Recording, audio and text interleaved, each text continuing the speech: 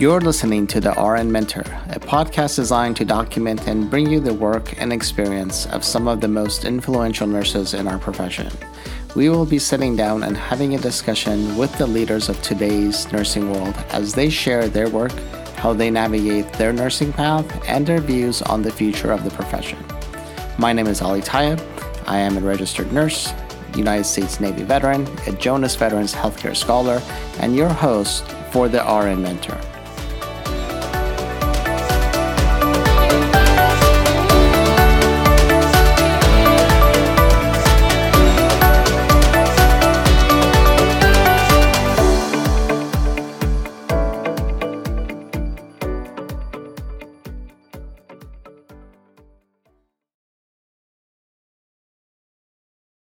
Hello and welcome to a new episode of the RN Mentor podcast. I'm super excited today to be joined by Dr. Lucinda Canty. Dr. Canty is an associate professor and director of health equity in nursing program at the University of Massachusetts Amherst Elaine Mariette College of Nursing. Dr. Canty is a certified nurse midwife and provides women's health care at Planned Parenthood of Southern New England. She is also the founder and director of Lucinda's House in Connecticut. Her research interests include the prevention of maternal mortality and severe maternal morbidity, reducing racial and ethnic health disparities in reproductive health, promoting diversity in nursing, and eliminating racism in nursing. She is an artist, poet, and historian. She is also a fellow in the American College of Nurse Midwives. Welcome to the show, Dr. Canty. Thank you. Thank you for having me. I'm super excited to have you. I didn't know about everything you did until I started seeing some art pieces pop up on social media. And I love that. And that's my other passion that I've managed to incorporate into my nursing world. And I was so excited when I saw your pieces pop up, also related to the work that you do. I think that's how we initially connected. And I said, hey, you need to meet other people. So that was awesome. So thank you so much for entertaining the invitation and becoming on the show. Thank you. So I'll start with my regular first question is, how did you get started in the world of nursing? So nursing, I was never one of those people, someone very young saying, I want to be a nurse. I actually want to be a chef because I love to cook. And it wasn't until 10th grade, I just loved the idea of giving shots and taking care of people. And there were people in my family who had diabetes. And I was like, that's what I want to do. And that's really what started my interest. And I started to learn more about what is it to be a nurse.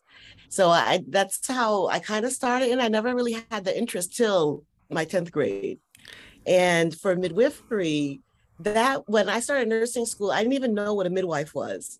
It wasn't until I was doing my maternity rotation and I was on a high-risk pregnancy floor, and a woman came in the hall, down the hall screaming, and a provider jumped in, delivered the baby, and the woman was fine, and she was so happy after.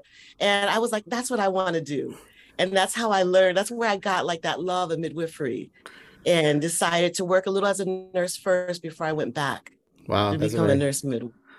That's amazing. I mean, 10th grade, that's earlier than a lot of other people that decide what they're going to do with their lives. But that's great. I mean, it's those personal experiences that a lot of times influence what we do.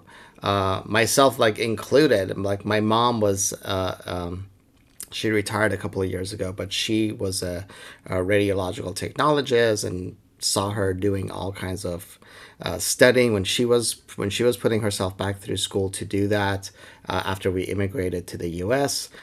And then my own exposure was just through I was in the ROTC program in high school, and went to did first aid and CPR, and we did earthquake drill casualty practices, and I think that's where it sort of bubbled up for me. And I'm hey, I like this medical stuff, and ended up going into the military as a Navy corpsman or medic. So it was really it really is those little influences in our lives that sometimes divert our interests. So Now I have to ask you, what was your experience when you went into the nursing program? How was it for you getting into the program and your experiences during the program? Yeah, so I knew, like, again, I knew I wanted nursing. I started out as an accelerate, not saying accelerate, sorry, associate degree liberal arts program. And I knew I was going to transfer my junior year. And I didn't really, just the other thing is like, I love school, but I wasn't like that student that was always studying. So it wasn't until college that I realized I love to learn. It was like it opened up a new world for me because no one in my family went to college. No one Mm. talked about going to college. Even when I told my mom, she's like, okay, she's like, that's nice. She was happy with whatever I did as long as I stayed out of trouble. It was like, don't get pregnant and don't go to jail. Those are her two requirements. And I was like, okay, I'm trying not to do either one. But I never really had that. And I always felt like in school, I had to learn what they wanted me to learn. But when I went to college, it was like I could learn about anything I wanted. I learned about African American authors, things I wasn't exposed to. I went to a predominantly, white high school that later became more diverse, but we still didn't have the diversity in our curriculum. So I just felt like it just opened up for me and I realized how much I loved doing it. And I still didn't know where I was going to go for nursing school. It was my, actually the dean of our college. It was a small college, Hartford College for Women here in Hartford, Connecticut. And she was like, you just should think about going to Columbia. You're doing well in your sciences. I was tutoring people in math and calculus, something I thought I would never do. Wow. And she was like, that would really be good for you. And so that's why I didn't know anything about Columbia. And I was like, okay, I said, New York City is not too far. And because I was afraid to leave home. And I felt like it just opened up a new world for me because I did meet people from different areas throughout the country. Also, it wasn't the most diverse program, but the group that we studied together, like we did everything together. It was almost like we were the United Nations. Someone was from Santo Domingo, somebody was from Puerto Rico. I was there, Black African American. We just had like a little mix, but it was a group of us that always studied and worked together. And I feel like that support really helped. Like we just supported each other. Where someone else was not too strong, we were strong in. Someone else was having challenges with a professor, we all kind of, problem solved together. So that helped me through school. And I think because I had that support, I didn't realize till later, like how the program was not that diverse. I didn't realize that because who I had close to me, I think we protected each other from that. Mm. And we all made it through together. That's awesome. And not to get off topic too much with you, but how important do you think not only diversity in the students, but diversity among faculty and Yeah. administration is at these colleges? Because I hear that quite a bit, and when we look at the vast majority of faculty out there right now, we are a traditionally white women profession. So, how important is it for us to invest in growing the diverse faculty and administration in the world of nursing? Yeah, we have to. It's so important because looking back, and again, this wasn't years later that I start to learn about like Harriet Tubman practice nursing, Sojourner Truth, Mary Socoli. I didn't learn any of that undergrad, even graduate. It wasn't until I was years out that I learned on my own about those things. But I felt like if I had that like undergrad, I did not have not one Black professor, Mm. Black clinical, any in the classroom or clinical. And I think it does something to students because it makes you question, is this a space that I belong? Do I have a voice? And I really, I felt that more during my graduate program. Like I can't point out an incident other than clinical. I had a few tough clinical professors, but I think they were tough with everyone. But it wasn't until I realized that the things that were important to me, we didn't talk about. Like Mm. I had to educate myself on Black traditional midwives. It's known as granny midwives. I didn't Right. know any of that. So I feel like just their presence alone, it offers something. I remember I taught, maternity and at University of St. Joseph, class is predominantly white. I can, like, there were some semesters and years I had like one Black student, or I had none. And I taught maternity, and I met some of the student junior year, senior year. She said to me, she was like, when I walked into that classroom, I didn't know you were going to be Black. She was Black herself. She was like, I didn't know you were going to be Black. She said, I actually took a picture of you and texted it to my mom. Like, because I couldn't believe, even she's like, my mother didn't believe me. But she said that it just did something to her. And, I didn't realize the impact that I had on students until she told me that, because we don't even think about it. Sometimes we're Yeah. in those settings, we're trying to survive. We want to make sure all students have, access to resources, that all of them are learning, but we don't really think about just our presence. And I always wish I had that, because I think I would have been stronger. I would Yeah. have spoken more in class. I would have did projects instead of learning about Florence Nightingale. I would say, I want to do a report on Harriet Tubman, Yeah. because I feel like later learning those things gave me strength. But when I was a student, what would that have done for me?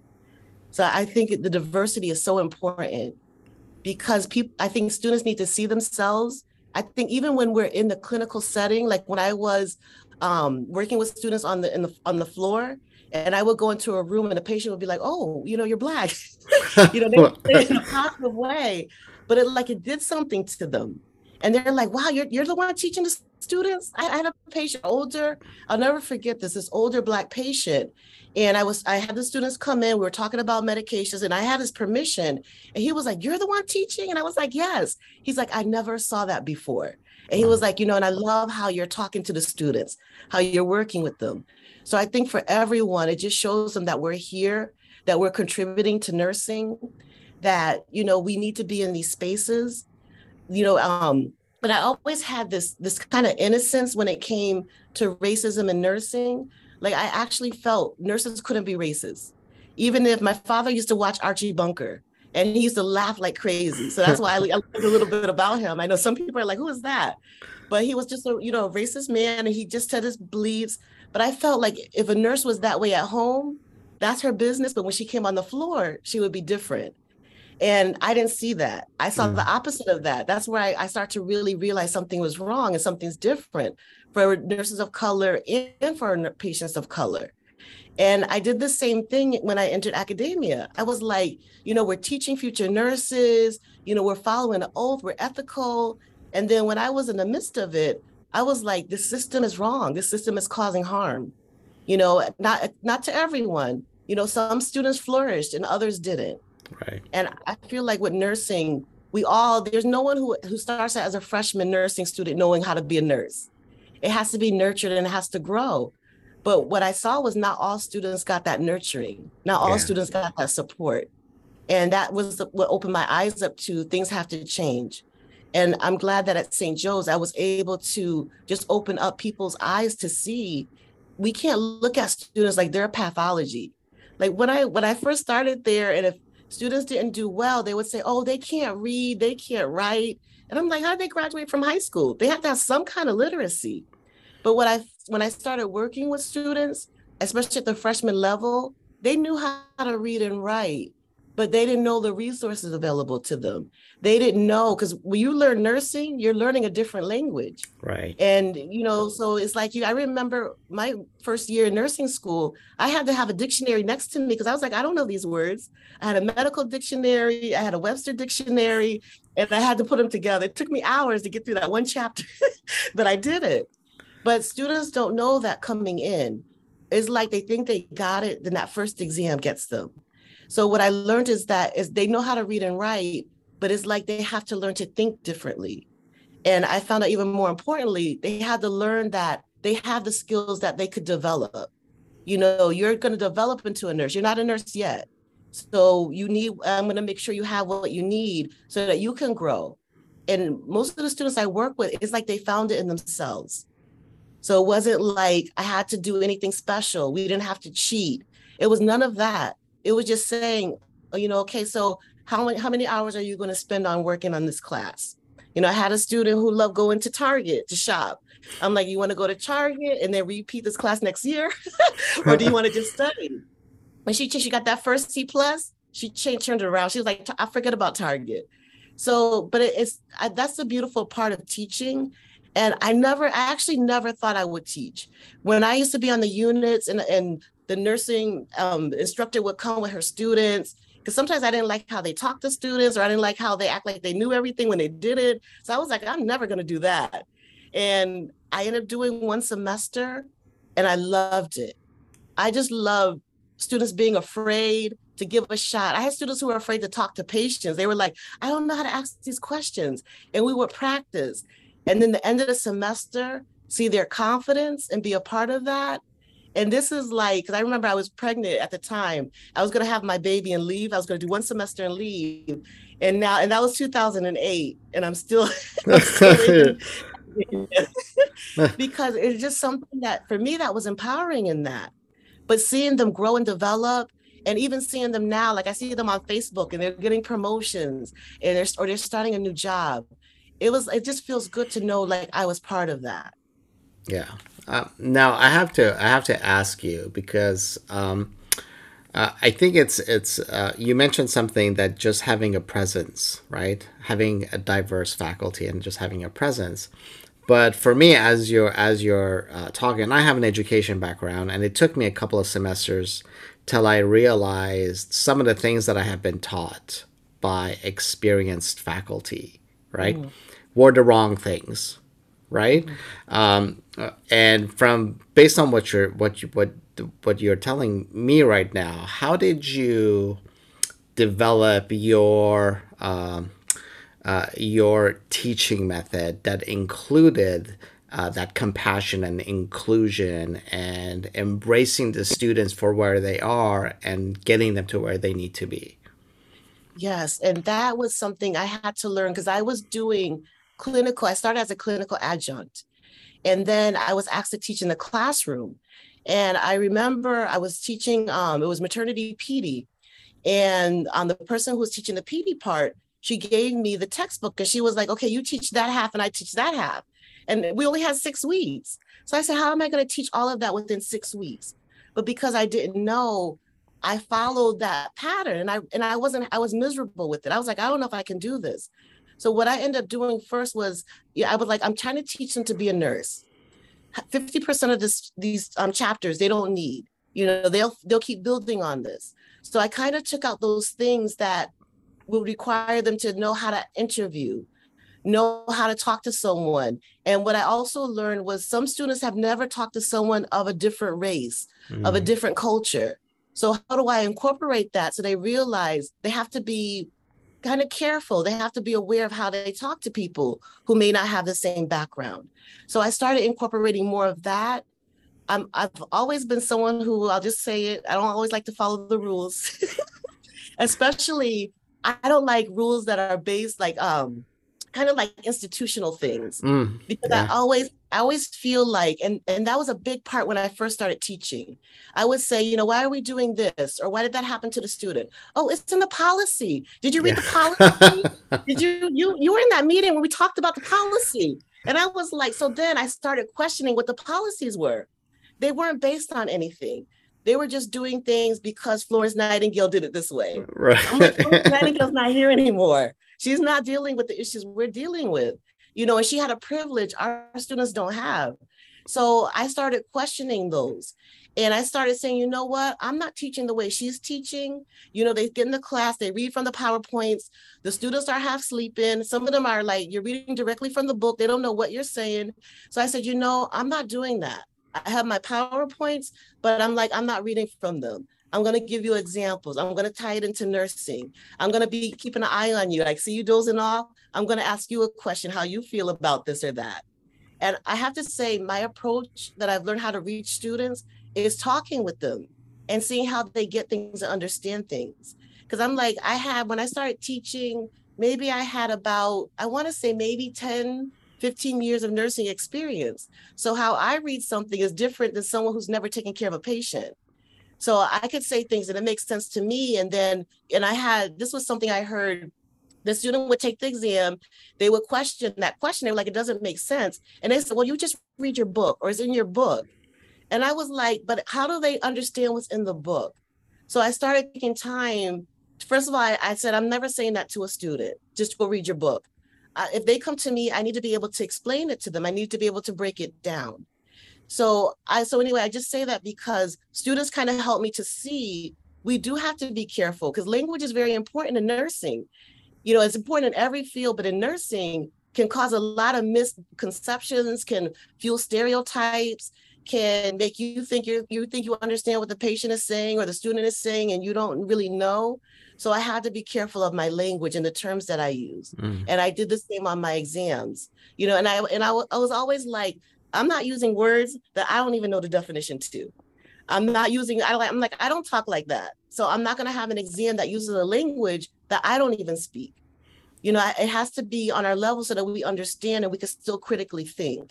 And it's not about like, I was talking with someone and they're like, oh, we have to have standards. I'm like, yeah, you have standards, but your standards should incorporate making sure people understand what you're saying. And if you can't do that, then you need to question yourself. We always try to put on the student, and I always try to put it back on them.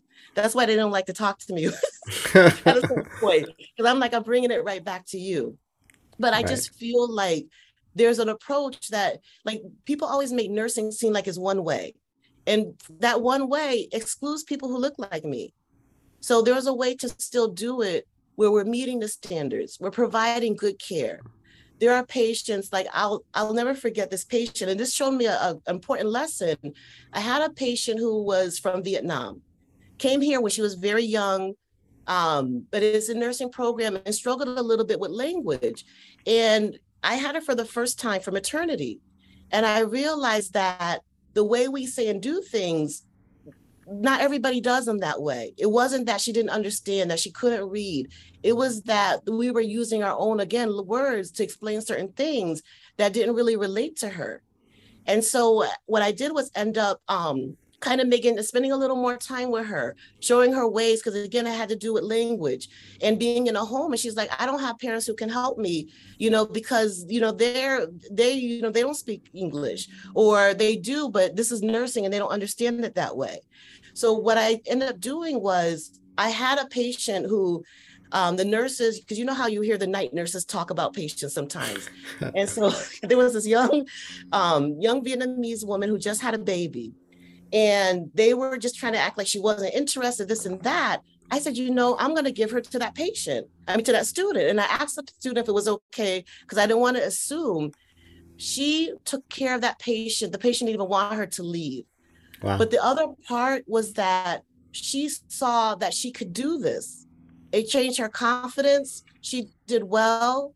She ended up soaring. She ended up graduating. But it was like she was able to see herself and what nursing means. So, and I just share that because we have to think about those pieces when we're working with students. And in that situation, it worked out for the student and it worked out for the patient. But also when she gave report to the nurse, she was like, this is not a lazy person who's not interested.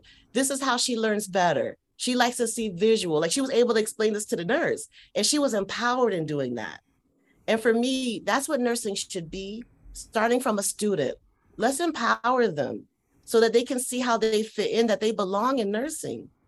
I think about those students who are always like, and I don't know if you heard this, I don't know if this is for me. I don't know if I can do this. And just showing them different ways that they can do it. But also letting faculty see there's different ways to do things and not being stuck. So for me to exist, I had to separate myself to what people thought nursing was and Yeah. expand that. Yeah, and you make some really really fantastic points.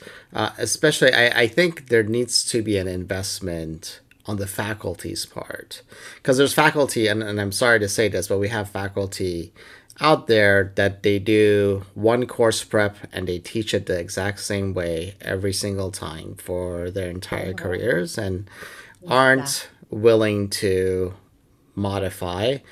And I wish that mentality would change. And another thing I think programs don't do as well is scaffolding their courses and their programs. So it's things are building on each other, and they're not like, courses aren't siloed, right? Like, you take one course, you go to another class, and that course, the previous course, never gets mentioned again, right?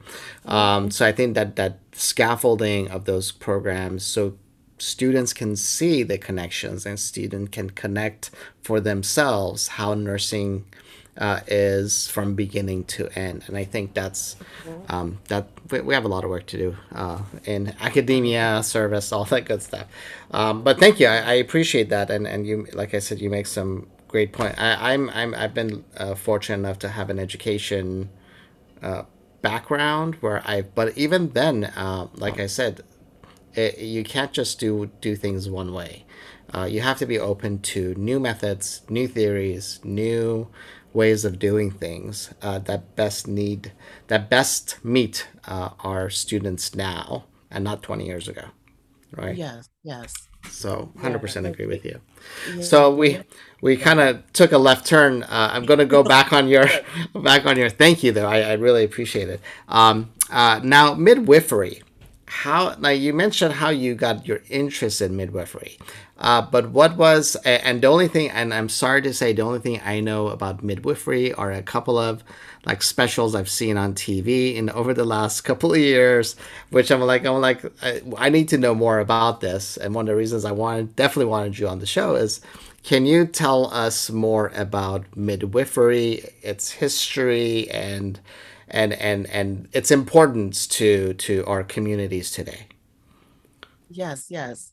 And for me, that even just to learn my own history, and by that I just mean the history of midwifery in the Black community, I didn't learn that until I was kind of wrapping up my own my midwifery program. I went to Yale University. I was working on my master's thesis. So Okay. I focused on the Tuskegee School of Nurse Midwifery because at this point I was like, I don't see anything that represents any other culture, no diversity at all in my midwifery program in the curriculum. So I was like, there had to be Black midwives. And I came across Tuskegee School of Nurse Midwifery. And it was a school that was designed, it was in Tuskegee, Alabama. It was a school designed for Black nurses to learn midwifery. Still a lot of segregation at this time. Still, Black nurses had difficulty getting into nursing schools, definitely any specialty programs. So, to address Black maternal mortality, they developed this school. So I went and I investigated and found out there were 31 Black nurses that graduated from the program. But even in the process of learning about this program, everything that I heard about traditional Black midwives, you may have heard the term granny midwives, it was all negative, that they were harming women. That's why nurse midwives had to come along. That's why we had to get them from delivering in the home. We had to bring them into the hospital. And I started to believe that history, but I also learned to start to love history and learning it. And what I learned was that Black midwives were essential to their communities. So even through the Middle Passage, coming from, being, stolen from Africa, being enslaved, they brought midwifery care with them. And midwives provided care during the Middle Passage, during slavery, during, when slaves became free. They were still essential to the community. That these midwives were even delivering on other plantations, were delivering white women's babies. So the history is rich. And for me, the most important thing I learned was that there was a sense of community. There was a sense of empowerment and giving birth. Even if for a woman who was enslaved, that she didn't know what was going to happen to her baby, because we know the horrors of that, but it still was a moment where she was empowered and the midwife was empowered. And again, there was that sense of community where birth was celebrated. But we don't hear that history when you're like, I'm telling you, everything was negative. Now these stories are starting to become out and be more available to people. So even midwifery students, anyone who wants to learn about midwifery can learn. But the important thing is that they were they didn't I interviewed a woman who was in her 80s. She said, I would go into a home, there would be no electricity, there would be no running water, but yet she never lost a baby. Mm. She gave safe passage to the mom and the baby. And again, we don't hear those stories, but it was because they were in tune to the woman and it was a natural process. And there was also a sense of safety because the community protected these women. And so when I started to look at history and I started to hear things about, the doctors had better birth outcomes They did not. Their outcomes were actually worse. But because Black women were vulnerable at that time, because they didn't have access to be in medical journals or to be on the news or have their stories out, so someone else told their stories. And so they were I feel like they were victimized by that. So we went from them delivering 80% of the babies to delivering 1%. But in the hospital where women were supposed to be safe, they were not. Right. They delivered their babies on floors where there was infectious diseases. They had colored wards. I spoke to a nurse, Miss Frankie Manning, who's in her 80s. She actually worked on colored floors, and she said the maternity was my worst experience because the way they treated women. So it was like they were taken from the home where they were safe and put in an environment where they're still unsafe. And I think we're still seeing the results of that today with our high maternal mortality rates, with Black women dying. And that brought me to my research and even my current work. I was working as a midwife for 20 something years, went back to school to get my PhD and wanted to research and understand. I didn't even know, first of all, how bad the maternal mortality rates were in the United States, especially compared to other countries. But when I learned about the disparities, that Black women are 3 to 4 times more likely to die and Indigenous women twice as likely to die. And it didn't matter, because I just want to back up for a second. When I first started looking into this, I was told that, oh, they're poor. They don't get prenatal care. They're uneducated. I heard all these negative things blaming the woman. And that was what was in the journals. It wasn't just the providers telling me this. There were research journals that were saying, or just because she's Black. And I said, there has to be more to the story. And as I started to look, nobody was talking to Black women. And it's still very limited talking to Indigenous women. I feel like the most harmed during childbirth, or the ones at the greatest risk of dying, or I say unprotected. But I'm like, nobody's talking to them. So from my research, I want to actually interview and talk to women. And what I found out doing research on my own is that you could be wealthy, you could be educated, you could be Serena Williams, you could have all these things and you can still die during childbirth. Dr. Shalone Irving had two PhDs, and she still died from a postpartum related cause. No. So I just share this because I feel like as nurses, as midwives, we're all in the middle of this. And so what are we doing to address this issue? What are we doing to keep women safe, regardless of where they're from? What are we doing to keep them safe when they're having a baby? And that just brings me to my current work. And I know I got a little off track about midwifery, but I just want to say midwifery, learning my history, learning what midwives did for women in the past is what gives me strength today. Because I don't have a lot of money, but I know I can go into a community and educate and support and find ways to help women, help them prepare for pregnancy, help them be safe during their pregnancy and childbirth, help them make choices. But those roots come back from my history. Wow. Thank you for sharing that.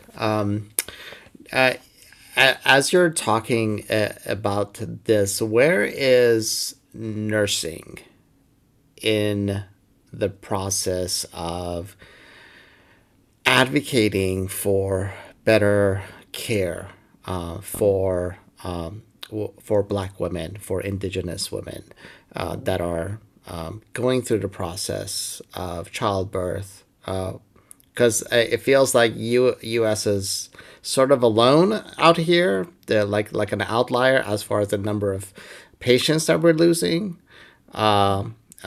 So where is nursing in the process? Because I know I've heard a lot about it last few years, about we need to do more. We need to do more. There is the legislation getting passed in Congress and all that stuff, and now with the new Supreme Court decision with abortions, which I think is going to be a huge impact on, and not in a good way. So where is the nursing in all of this? Yeah, and that's an important question. Nurses are really the core of that care during the pregnancy, but especially during childbirth and postpartum. And I want to know, because when I did find research articles, when I found programs that had interventions, a lot of it was doctors, public health people. Nursing was not the core, and we're still behind. It's improved, Monica McLemore was actually one of the first articles that I read that addressed, maternal mortality among Black women. And I have to tell you, even working on my PhD, I felt very alone because I would bring up the issue, and it was almost like I was bringing up something nobody wanted to talk about.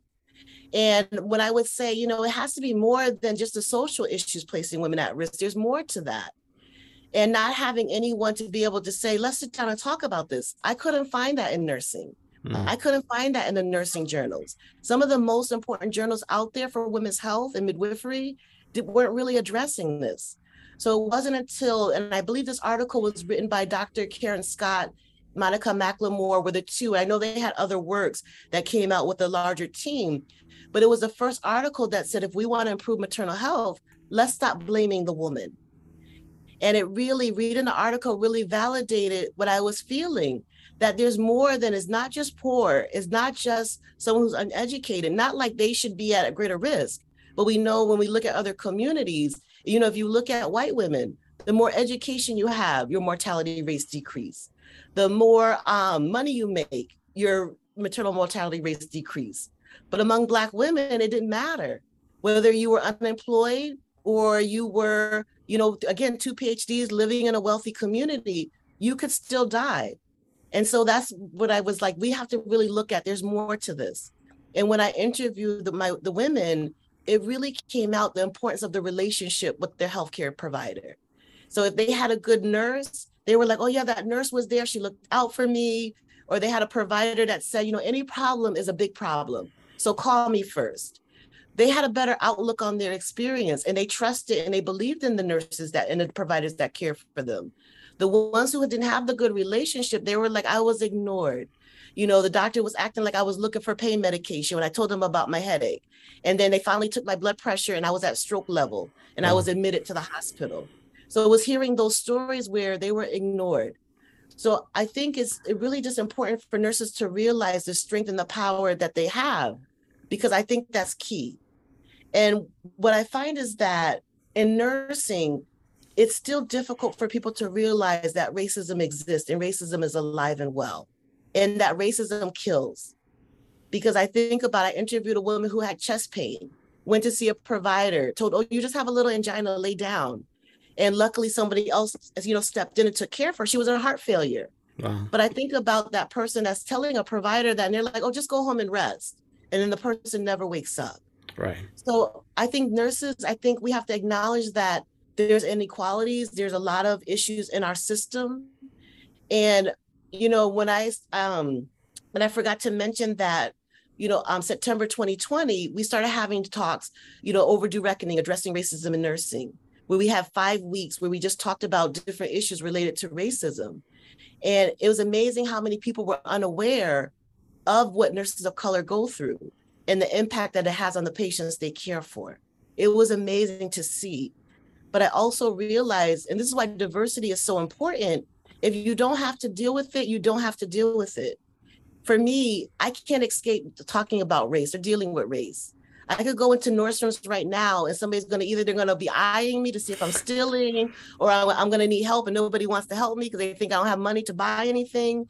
So it doesn't matter what setting I'm in, I have to deal with race, or I even worry about it. Think of times that you enter a setting, and I'm just saying, and I don't know how many people share this. As a Black woman, I enter a setting, I want to see, am I going to be safe here? Who can I trust here? Who can I be myself with here? So it's like we enter every space because we know our race is really what really dictates how people treat us in society. We can't escape that. But to be able to go through life and not worry about that, to be able to get in your car and speed down the street when you know you're wrong, you get pulled over from the cops. You're not worried, am I going to survive this? If you're a person of color, you have to really say, is this person going to be fair? Is this person going to believe me, spare my life? And it's a good feeling when you don't have to deal with that every day. But unfortunately, we're in a society where it's embedded so deep that when I do talks, because people are always afraid, that you're going to call them a racist. Sometimes I do talks and people are like, don't look in my eyes, don't look in my eyes. But I'm like, we have to have the conversations, first of all, but it's beyond you and me, it's the system. Right. And as nurses, we function in that system. It's just like that person that's like, oh, it's in the policy, read the policy. I had to tell someone, I was like, that policy shows me how structural racism exists in our society. I had to tell Right. someone that because that's their go-to. So now I want to challenge them. But because we have these policies, the procedures, these stereotypes, because we could feel some way about someone. And if you don't have someone from that community to contradict it and say, oh, no, no, that's not what we mean, you're going to have someone that's going to keep pushing these beliefs and things along and Very keep true. causing harm. So just as nurses, I just say that we just have to be aware. That's all I'm saying is be aware and do something where you're at.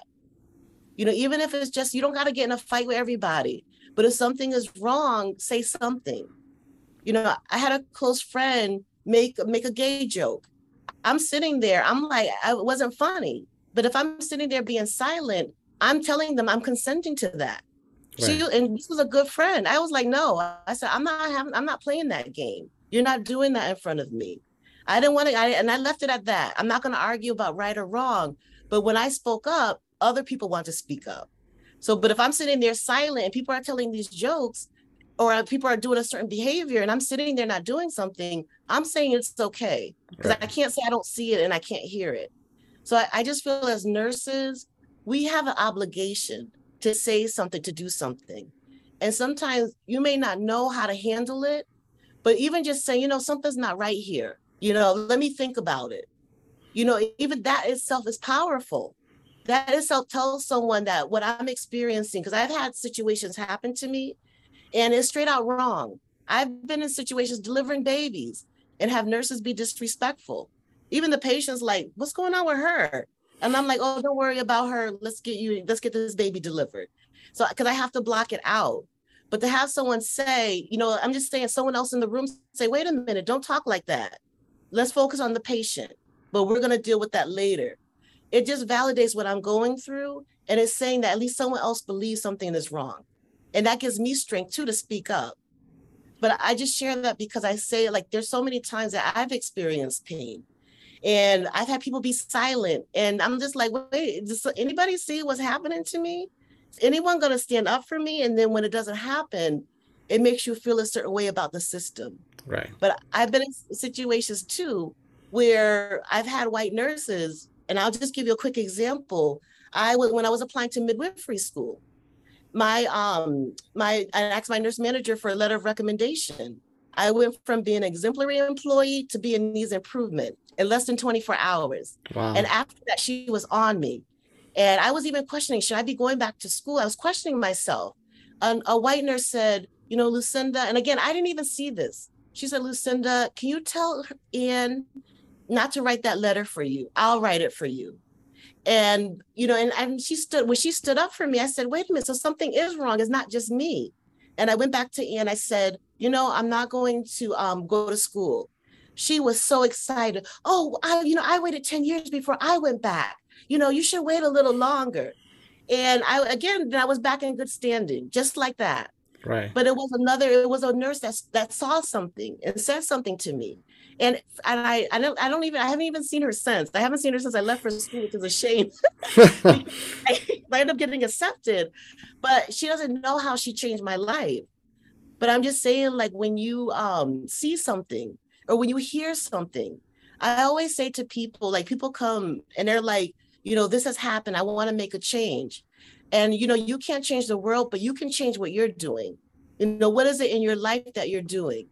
And I've had people who are like, I just realized, I'll give you an example. This editorial board is not diverse.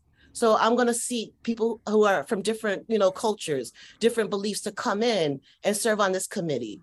One of the most powerful ones was when I did an overdue reckoning session and someone contacted me. She was actually heading a program, a nursing program, was starting it. And I don't know if I should say the town, but I'll just say it was predominantly white, northeastern state. And she said, people are always saying there's no people of color who are qualified. But you know what? I'm going to go out into the community because I know they're there. And after, hearing people talk, I realized I have to make an effort. And she went out into the community and actually recruited people for her nursing program. And That's she didn't great. have to do that. So I just feel like nurses, we have such a power, and we just have to make sure that we're doing it the right way. Because if we're not, if a part of us, a group of us are being oppressed, we're all oppressed. And what can we do to make things better? Very true. A couple of questions for you, still, as we have some time left. You're now the director of health equity in the nursing program at UMass. Yes. Um, what is your role there, and what do you? Because I know you can. By the way, congratulations again. You just started there. What do you hope to achieve in this new role? Yes. So, and I'm in an interesting position because we're really starting a new program. One is that we want to support students of color. We want all students to feel like there's a sense of belonging. So I'll be mentoring students from their freshman year all the way up. I'll be working with existing students also. We also have an accelerated nursing program that I heard is predominantly students of color. So finding ways that we could support them as well. But we really want to just increase diversity in nursing. So we're trying to just recruit people, especially even just from the local community. We just want to recruit them in. We want them to. We're trying to create an environment. So I'm going to do a lot of time talking to current students to see what could be done. What were some of their issues? What helped them? What would they like to see so that we can make change? With nursing education, it's like you come in, you might be the only one, only person of color, or maybe there might be a little bit more. Again, like we were talking about faculty, you may not see any faculty that look like you. It could be a very lonely place. So how do we create it that you could come in and really just get a rich, experience? Mm. And I always resort back to my own experience in nursing. I learned so much. I had so many opportunities. And I think sometimes I just felt things just fell into place. But when I look back on my nursing education, I feel good about it. There are colleagues that I talk to 10, 20, 30, 40, even 40 years out that are still bitter about their nursing education. And one thing I just want to change is that it doesn't have to be our story anymore. That we come in and we talk about what we were exposed to. We talk about that challenging patient. We talk about that patient that didn't want to talk to anybody, but we went in the room and we got them talking. We got them wanting to, get out of bed when they didn't want to get out of bed. I just want students to be able to have that, to feel welcome, to feel like they belong, that not only do they belong there, they belong in nursing. And nursing could be tough. So there's a lot of times where you just want to give up because you don't want to have to take that biochem exam, or but med surg is coming up, or patho. But I just want them to, even if they have challenges, to still feel supported and still get what they can so that they can succeed. Right. So this is our first year doing this. So, I feel good about it. And I feel I got a lot of support. I got good support from the dean, other faculty members. I'm getting a lot of support. So I feel good about it. That's awesome. Well, I wish you great success, and I look forward to seeing what the outcomes are. One of the other reasons, like I said, like I mentioned in the beginning of the program, I first off, one of the first reasons I noticed your profile, you had art pieces up, and in your bio you wrote artist, poet, and historian. So, talk to me about how you've incorporated your art into the profession. Okay, yeah. So I've always loved art. I've always loved poetry. It's been like an outlet for me. I found that like when I was going through like a difficult breakup or having challenges in any part of my life, poetry and art has always been something that, I found kind of peace in, that kind of like helped even just diffuse stress or anxiety. Like I found that it helped with that. But in nursing school, it's like everything is technical, everything is hands-on clinical skills, everything is science. So it was kind of in the back burner for a little bit. And I would come out once in a while and I would do things. And then for my dissertation, I used Van Manen's phenomenology, and it lets you use artistic sources to support what your themes are. And so what I did, and again, I did little things over the years, but then for my dissertation, I was able to do artwork to express the themes. Because I feel like sometimes, and I feel like my mind is always going. That's why I'm hoping I wasn't all over the place during this interview, because my mind is always going.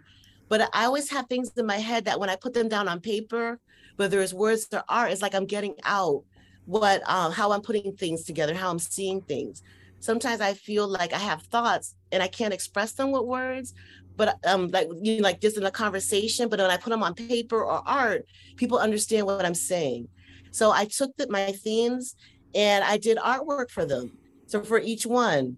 And when I talk about the themes and the pieces of it, I always show the artwork like when I'm presenting. And it just kind of puts like an image. And it was really gratifying to show the mothers, or I should say the women in my study. They were like, that's exactly what I was saying. That's how I was feeling.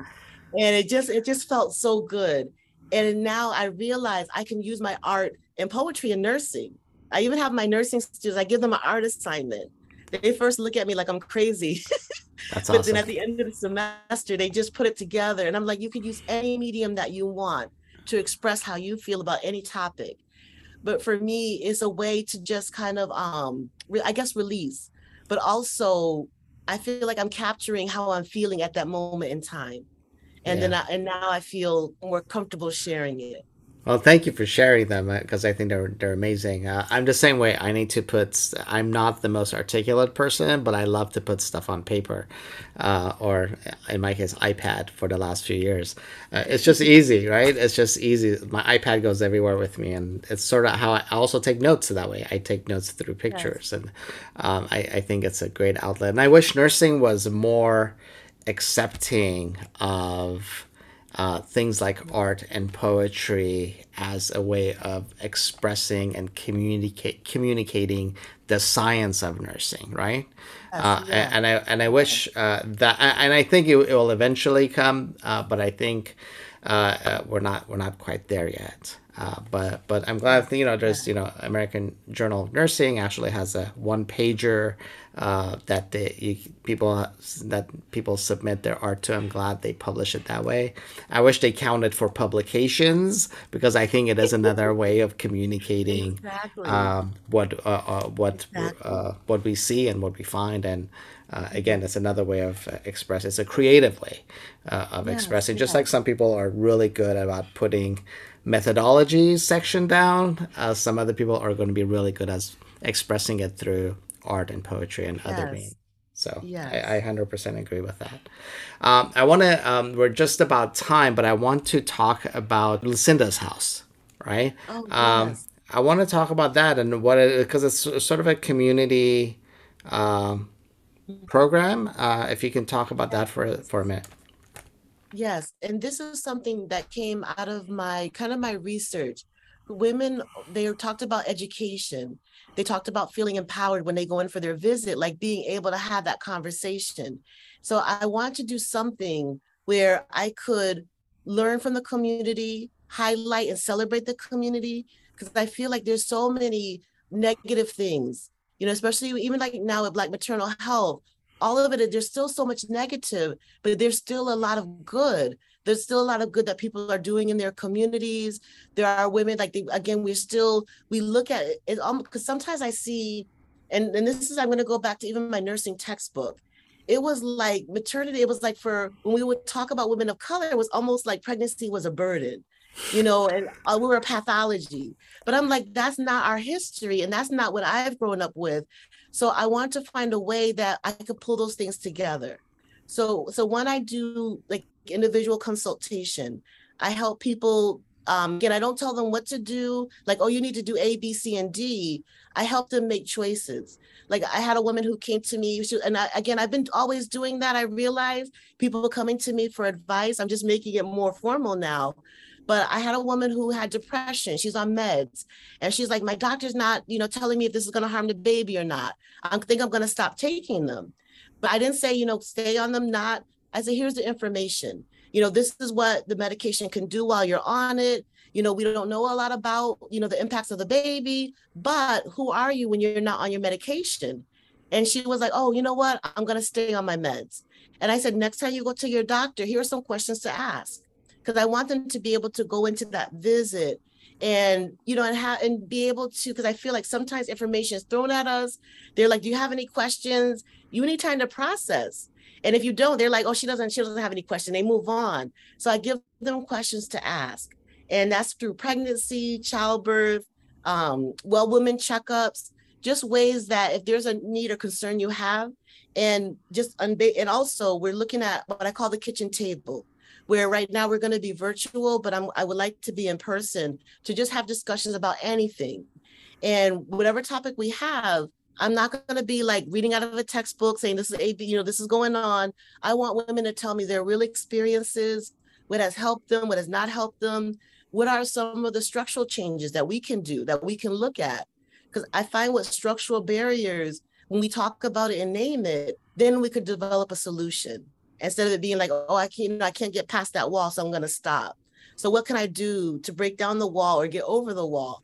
So we're going to do have topics like on infertility. When I started recruiting, and I have to say this, Black women will participate in research, but we want to make sure we're going to benefit and our community is going to benefit, and that we're safe in the process. Because when I started recruiting, and I was looking for women who had severe complications, I had women who called me that had stillbirths, that had miscarriages, infertility issues, and they were like, "Are you going to look at that? Can you study that?" So it opened my eyes up to how many women are impacted by these issues and how they don't have a place to talk about them. So with Lucinda's table, we're going to have conversations about that.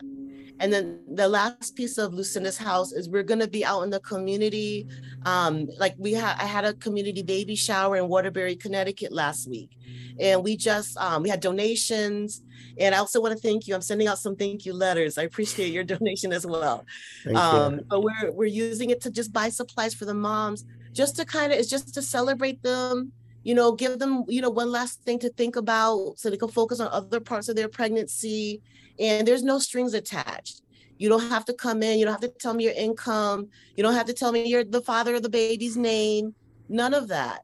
You don't have to tell me, what kind of relationship you're in. Just come in and just be yourself and just enjoy. We have food, we had cake, we had raffle gifts. And we had so many raffle prizes. Everybody ended up leaving with one. But it's just that we want to just pull on what's already in the community. So, and I'm doing this in collaboration with doulas who are working in a certain community to highlight their work and show what they're doing. And also just show anyone else who wants to participate can participate in it. We just want to have an event where there's no strings attached. And also, which I didn't even realize this, is to really show what people of color are already doing in their communities. There was a couple that came in, and she looked around and she was like, I thought there were going to be a bunch of white people here. She was like, I didn't expect to see so many Black and brown people. And I was like, yes, we're here. We're here and we support you. And she was so happy. So I want people to see that we're already doing good, and then just finding different ways to do that. That's awesome. That's incredible work, and I'm sure the communities you're helping are going to be that much better off for it. So thank you for doing that. It's been an incredible conversation. I feel like you and I are on the same wavelength on so many different levels. My brain, also like yours, is always going, and I need to do something with it. So I appreciate you, and thank you for educating me on some of the stuff that I didn't know. So thank you. Anything else you want to share with the audience before we sign off? Yes. Well, just we Overdue Reckoning took the summer off. We did the kind of bi-weekly talks. We will be coming back, and this time we're really going to focus on solutions. How do we move forward? We know what some of the issues that exist. So now how do we move forward, and how do we support each other in this process? That's awesome. Thank you for sharing that. And if you're listening in and you want to connect with Dr. Canty, her social media links are actually on the website. She's not too hard to find. She's on Twitter and LinkedIn and probably a couple other places. So those will be available on the website for you to connect with her, and I highly recommend that. So thank you so much. Thank you again for everything you've shared, Dr. Canty. We have been listening to Dr. Lucinda Canty. She is an associate professor and director of health equity in the nursing program at UMass Amherst Elaine Mariup College of Nursing, and she is also the director and founder of Lucinda's House in Connecticut. Thank you so much for joining us, and we'll see you again soon.